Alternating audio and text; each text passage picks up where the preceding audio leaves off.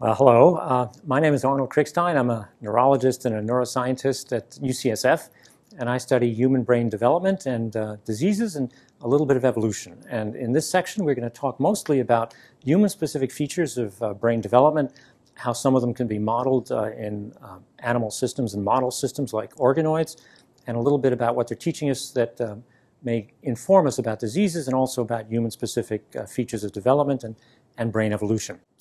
So I thought I'd begin just by mentioning in my previous talk we highlighted how we've used single-cell RNA sequencing in my lab and also in other labs to start looking at genes that are uniquely expressed by particular cell types in the adult and also the developing human brain. And we've particularly been interested in a special cell type that we described a number of years ago we call an outer radioglial cell, or ORG cell. These ORG cells are neural stem cells. They're highly enriched in the human brain.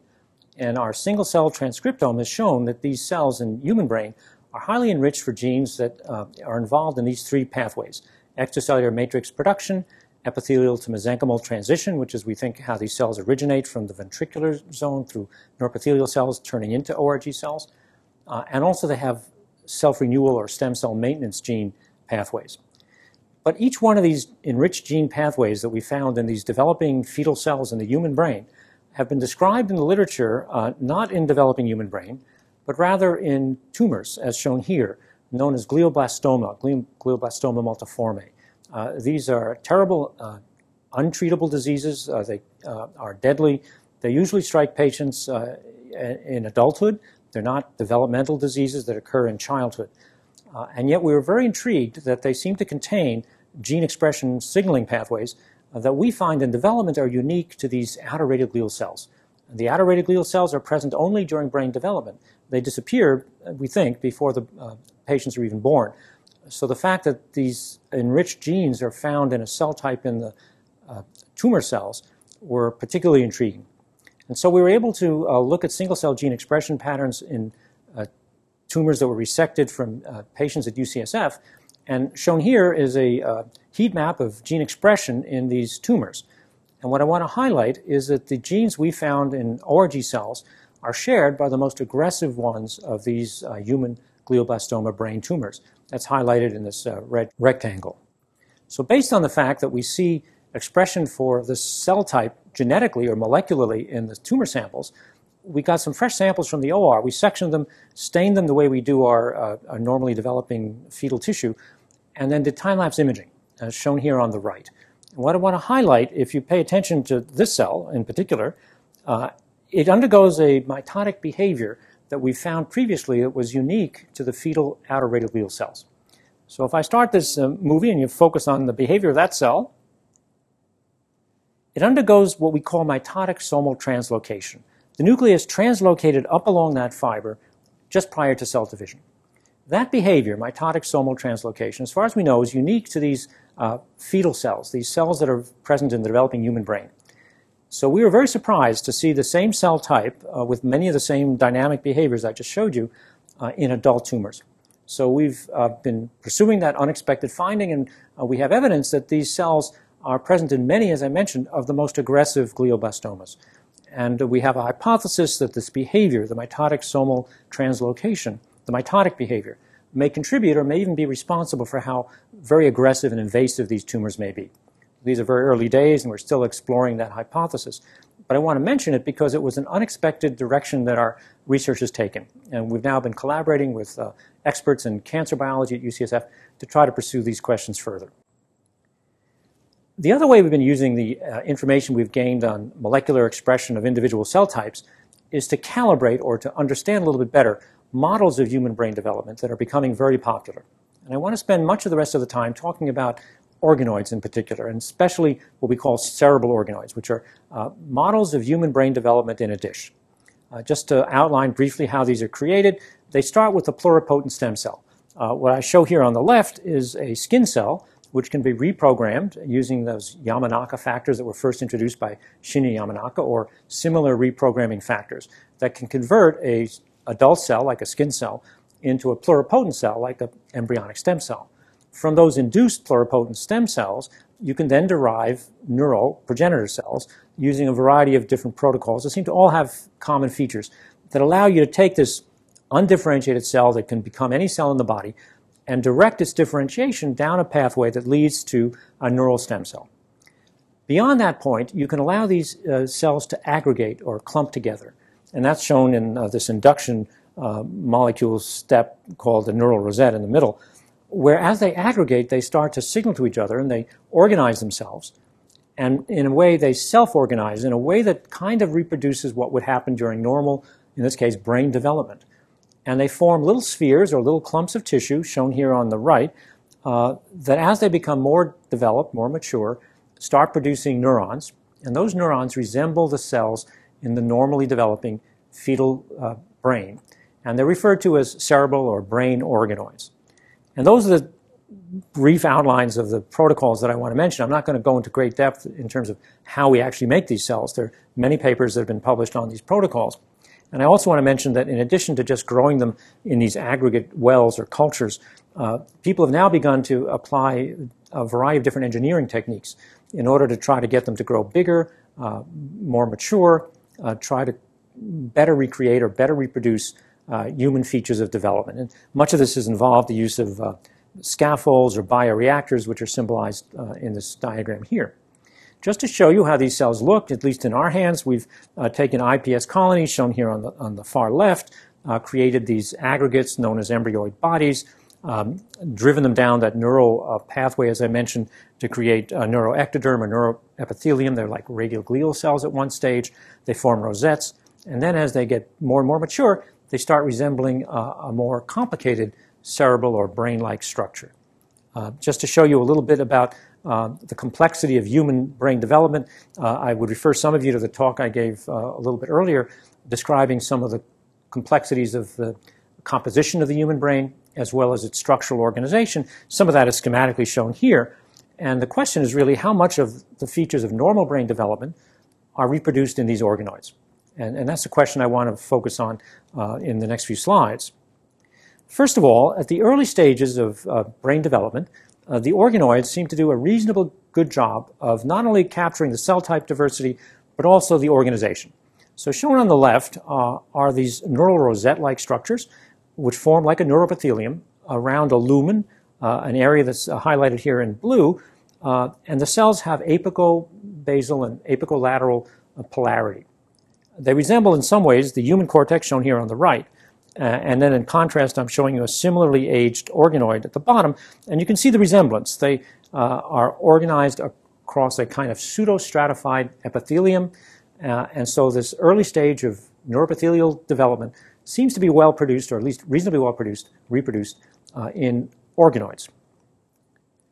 If we look at additional structures as the cortex normally develops, it becomes beautifully and very complicatedly organized. That's shown in these panels on the top, which are sections of developing human brain at different stages.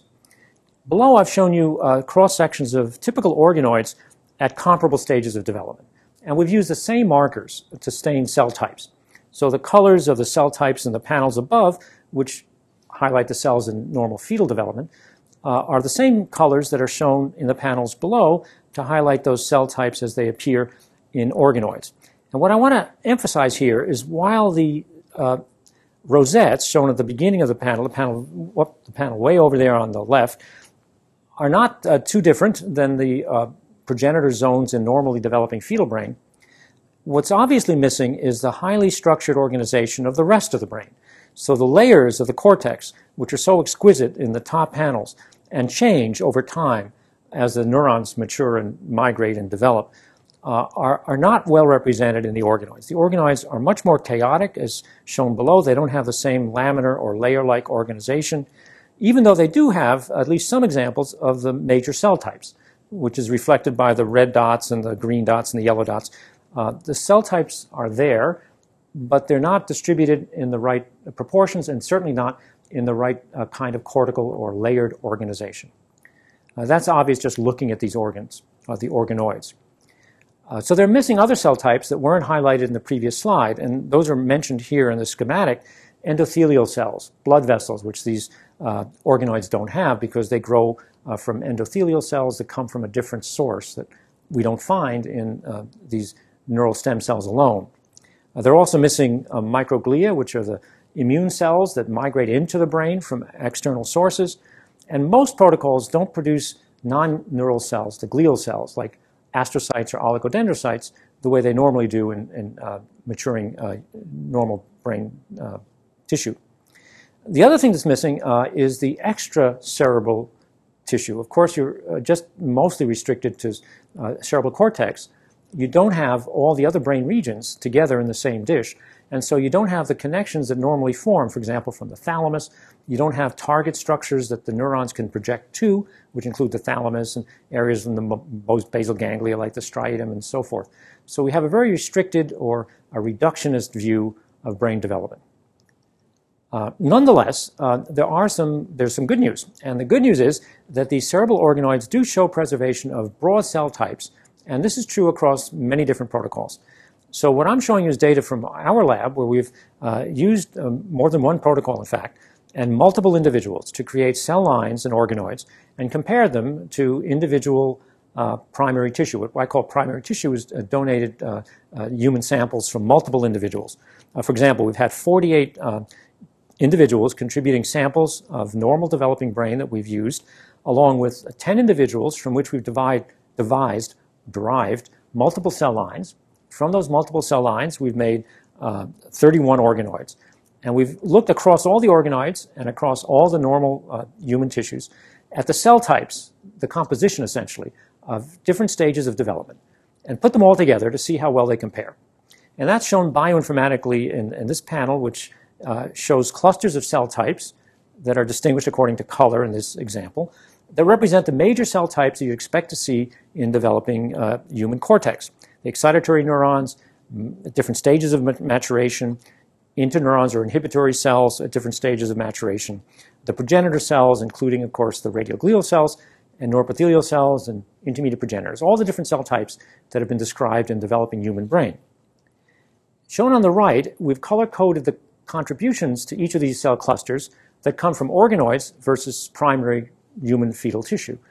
And as you can see, the pink and the brown dots are more or less intermingled in a kind of salt and pepper distribution, suggesting that there are cell types of all the major classes that we find both from primary human tissue and also from organoids. So at least we can say that the cell types in broad strokes are relatively similar. So we've used our data set, our single-cell RNA sequencing data set, to look more carefully at the gene expression patterns across individual cell types from both primary tissue as well as organoids. And what I'm showing now are the gene clusters that we've collected from 5 individuals across multiple brain regions and developmental time points. And the cell types highlighted here, going from left to right on the top row, include progenitors that express SOX2, which are the neuroepithelial radioglia-like cells, the outer radioglia in the middle panel that express HOPX, and intermediate progenitors that are expressing a gene known as EOMES or TBR2. And there are cell types of all of those progenitors found across all of our donated samples. In the bottom row are lineages involving neurons, including newborn neurons at the left that express neuro-D, maturing neurons that express SATB2, and inhibitory neurons on the right. And you can see from those blue dots that we find those different cell types across multiple individuals, in fact, all of our individuals that have been examined for their cortical cell types. So these are the principal cell types that we can see maturing in normally developing cortex. If we do the same kind of analysis based on our single-cell gene expression data from organoids, and this again involves multiple cell lines, 4 cell lines, 3 different protocols, we put all the cells together, we find that the progenitors and the early appearing newborn neurons, shown on the left, those cell types are highly represented in the organoids. But the outer radioglia, the intermediate progenitors, the maturing neurons, and inhibitory neurons shown to the right are represented in very, very small numbers. So they're present, but they're not represented in the same proportions that we'd see in normal developing brain. This highlights one of the differences between our primary tissue, our fetal tissue, and brain organoids, is that the cell types across broad classes are represented, but the relative numbers are not the same. More importantly, the gene expression of each of the cell types is not normal. What are shown here in these Venn diagrams are just the genes that are uniquely expressed in individual cell types or classes. And shown on the large yellow circle are the cell type defining genes from primary donated human tissue. And there are about 600 of them. This shows that there are highly specific gene expression patterns across multiple cell types in the normally developing human brain. In the blue circle are similar genes that we can find that are selectively enriched in different cell types in the organoids. And you can see that there's a far fewer number, only 46 compared to around 600. And if we look at the genes that are the same cell-defining types in both fetal tissue as well as organoids, it's a much smaller number, only 5. So there's a very significant impoverished number of specific gene differences from cell type to cell type in organoids compared to what we see in the diversity of normal cell types in developing human brain. This also extends to the individual complexity of each cell type. So what's shown in these bar graphs is the heterogeneity of cell types in fetal tissue compared to organoids across different progenitors as well as excitatory or inhibitory neurons. And on the far left, shown in the tallest differences right here, is the fact that the fetal cells in the excitatory lineage are highly diverse. Much of those differences really reflect areal position. So we see the same cell type in the front of the brain, the frontal region, shows different gene expression patterns than that cell type in the posterior part of the brain or the occipital region. Those areal differences, which account for some of the diversity of cell type enrichment in the normally developing brain, are not present or not reflected in the organoids. The organoids have far fewer gene differences from within a cell type. They don't have those regional identity gene differences that we normally find. That's not only true for excitatory cells, it's true as shown in these other brain bar graphs for other cell types, like the intermediate progenitors as well as young neurons. So there's a reduced diversity of gene expression across cell types. And then finally, there's perhaps the biggest problem, is there's a blending of gene identity in organoids that you don't see in primary tissue. And that's shown in this graph. So in orange are the gene differences between radioglia and neurons in primary tissue. And those gene expression differences are very distinct. You see genes expressed in radioglia that are not found in neurons, and genes in neurons that are never found in radioglia. But in blue are those same genes in organoids. And what that shows is that these radioglial cells are expressing neural genes, and that the neurons are expressing radioglial genes. So there's a kind of blended or ambiguous gene identity that you don't see in primary tissue. So how these gene differences are going to impact the ability of the organoid to model specific diseases, for example, is unknown, but I think it's something we have to be aware of, and we may have to take into account when trying to calibrate organoids against primary tissue. And one of the more dramatic differences that we see across all organoids compared to primary tissue is that the organoids are highly enriched in cell stress genes. What's shown here are glycolysis network genes or glycolysis stress genes, and the violin plots to the right highlight that in primary tissue, and I'm just using two examples which are far here to the left, show very little expression of this gene PGK1 or this gene, ALDOA, which are both genes that are highly expressed when there's glycolytic stress. In the organoids, by comparison, this is across multiple samples of organoids, they all show highly enriched glycolysis network genes. In this case, these two genes, as an example, are highly enriched in the organoids compared to primary tissue. This is also true for genes that are associated with endoplasmic reticulum stress, metabolic stress. And once again, these two genes, which are just chosen as examples, are very lowly expressed in primary tissue, which are the first two violin plots, but all of them are highly enriched across protocols in the organoids. The organoids are, for some reason, under high levels of metabolic stress that are not seen in normal primary tissue.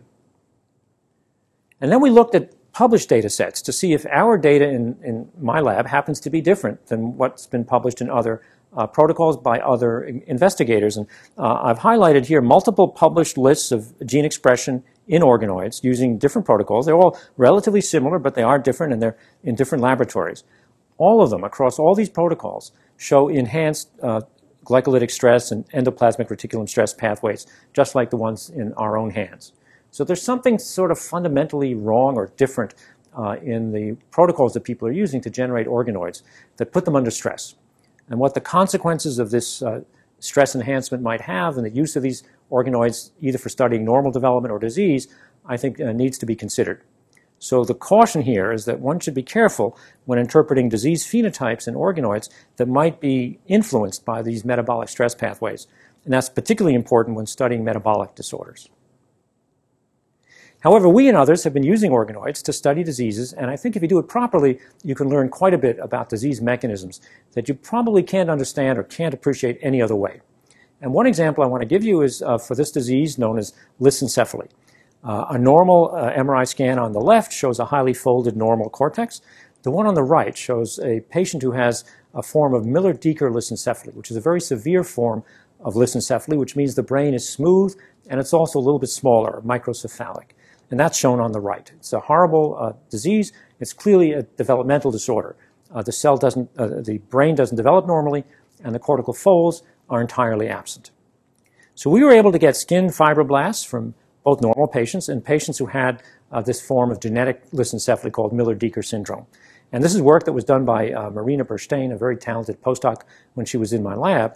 And from these patient and also normal patient or wild type normal individuals, she was able to derive organoids.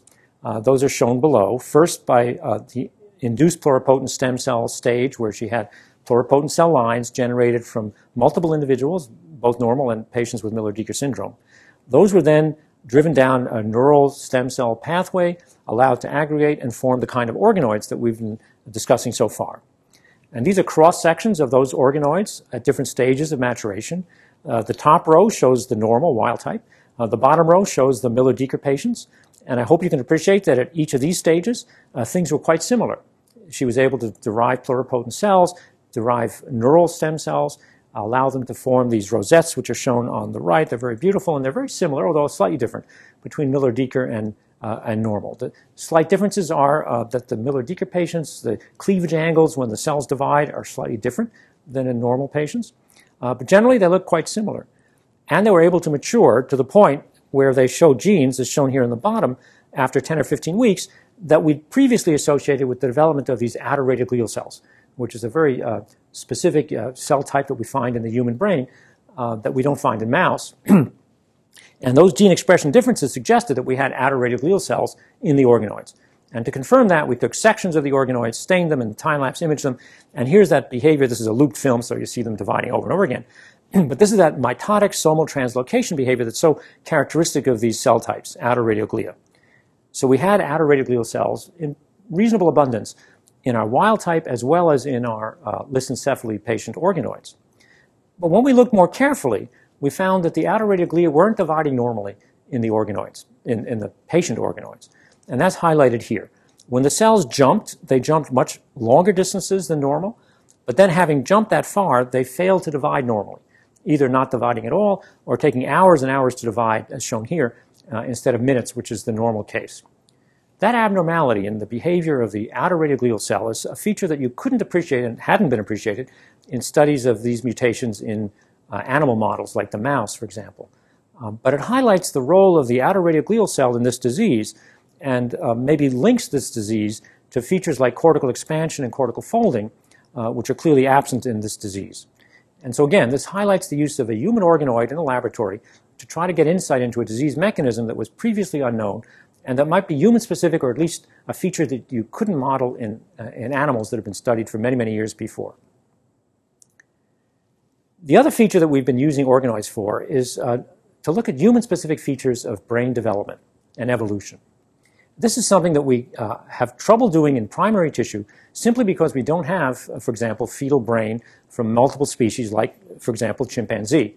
And to study human-specific features of brain evolution, you really need to look at differences between human and our nearest or closest living relatives, which are the chimpanzees. Humans and chimpanzee diverged 6 to 8 million years ago. The problem is that we don't have access to fetal developing monkey, or in this case especially, chimpanzee tissue. So to overcome that, a very talented postdoc who joined my lab a number of years ago, Alex Pollan, who's an evolutionary biologist, decided he would use organoids. And so it took him a number of years to develop a protocol that worked equally well across great apes and humans to make induced pluripotent stem cells from skin cells, essentially. So starting with skin cells from, for example, chimpanzees and humans, he was able, with the same protocol, to make pluripotent stem cells, which are shown in the first panels to the left, and then derive those into organoids. So we had chimp organoids, human organoids, and a variety of other non-human primate organoids. And as shown on the right, they look quite similar, at least grossly. They matured according to the same protocol over time. So in the top row are some human organoids at different stages of development, and at the bottom are the chimp organoids from different stages of development. And I want to highlight that in order to do these evolutionary studies, it's very important to have more than one or two individuals, because you don't want to look at individual variation, you want to look at species differences. And so, for example, we've used 10 human individuals to grow our organoids, and 8 individual chimpanzees to grow the chimpanzee organoids. And the differences that we've seen, and that I'm going to highlight some of which I'm going to highlight next, were seen across all of these individuals, and that's a very important feature. So let me focus again on the progenitor cell types, namely the radioglia. And we've been able to see, as shown here, human-specific genes in the radioglial cells, both in human primary tissue, which is fetal tissue, and organoids at the same stage of development, that are not found in chimpanzee or macaque. These are two non-human primates, and what's shown, if you look at the red dots, are highlighted genes that are either found in human but not in non-human primates, or found in non-human primates but not in humans. So these are genes that were either gained or lost in evolution when humans and chimpanzees diverged. And they're specific to this cell type, namely radioglia. And I want to highlight some of them in particular that are unique to outer radioglia, which is a particular cell type of interest to me. So what's shown here are 2 genes that are expressed in radioglia in both primary human tissue, which is shown in pink, and in human organoids, which are shown in brown, but not in either chimpanzee or in macaque monkey outer radioglia. So these are genes that were expressed in radioglia in humans during evolution that have been essentially gained, that were not present in non-human primates. Looking at the other side of the equation, we can see genes that were actually lost in the evolution between chimpanzees and humans in this particular cell type.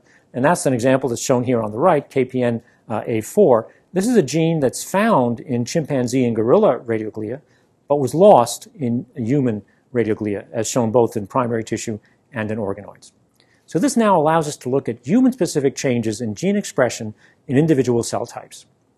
And I want to go back to one of the differences we highlighted in my first talk, the mTOR signaling pathway, which, as I showed earlier, was something that was enriched uniquely in outer radioglia during human brain development. Shown here on the left in a different sort of landscape map are a variety of different genes that are part of the mTOR signaling pathway, all of which are enriched in the outer radioglial cells in developing human brain. This is confirmed in tissue sections, shown here on the right, by the expression of a protein called PS6, which is essentially a readout of enhanced or activated mTOR signaling. And you can see in yellow that this expression level is highly outlined in the radioglial fibers of ORG cells, outer radioglia, confirming that the outer radioglia do in fact have enhanced enrichment of this mTOR signaling pathway, as our gene data would suggest. Now if we look at the genes from our organoids across species, which are shown here, and what I'm highlighting are just the mTOR signaling pathway genes in this heat map. And in primary human tissue, which is the fetal tissue that I described, for example, in my first talk, as we'd expect, there's enhancement of these genes, especially those that are activated in mTOR signaling. So that confirms what we've seen before. The human organoids, highlighted here, also show enhancement of those same gene pathways, which is very reassuring. It shows us that the human organoids are matching the expression in the outer radioglia of primary tissue. So the same genes and the same cell type are enhanced in organoids as in primary tissue.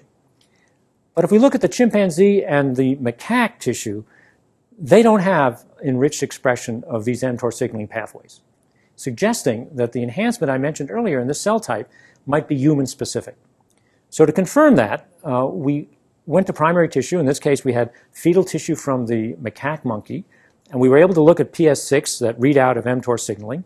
And as highlighted in the quantification down below, this confirmed that the outer radioglial cells in human outer radioglial cells show enhanced mTOR signaling pathway expression, but not the same cell type in monkeys, in this case the macaque. So this has given us new insight into a difference that we previously knew was found in these autoradioglial cells. The autoradioglial cells had enhancement of this mTOR signaling pathway, but what this study tells us now is that this is a human-specific disorder, a human-specific feature of these autoradioglia. And the reason that's important, or we think is important, potentially important, is because the mTOR signaling pathway has been implicated in diseases, including autism, and tuberous sclerosis, and macrocephaly. And so these results suggest that the study of these diseases might require human models, might not only not be modeled properly in mice, but it might not even be appropriate to use non-human primates because of this enrichment of mTOR signaling that's human-specific feature. So that's an example of how one could use organoids not only to get insight into diseases, but also to look across species at cell type specific differences that might be evolutionarily important and also may have some disease implications. So the conclusions of this talk are several, but I just want to highlight these three. Cellular diversity of radioglial neural stem cell subtypes is much greater in humans than in mouse, and that some of this diversity is reflected in human organoids as models of brain development. These organoids can reveal disease mechanisms as well as, I've shown you more recently, evolutionary changes. But the cautions are that the organoids are under stress. They do not reproduce all the features of developing human cortex, and they have some differences of gene expression that might be important both in normal brain development and especially when analyzing the phenotypes of diseases. So for the time being, I think they need more work, more improvement, and they need to be standardized against normal developing brain tissue to really understand the differences and try to improve the technology to make organoids that are better representative of what goes on during normal development. I want to end just by thanking all the people who did the work on this study, of which there were many. These are people who are currently in my lab who've contributed to one or another of the things that I've mentioned. I want to highlight for the organoids in particular the contributions of Aparna Bodari, who's a terrific bioinformatician as well as a developmental biologist, and Madeline Andrews, who's been terrific at growing and studying these organoids that I focused a lot of my discussion on. And I also want to thank the funding agencies, and in particular the Brain Initiative, which has really funded our single-cell analysis of brain development and given us some of those insights into autoradioglial cells and other human-specific features. So I thank you all for your attention.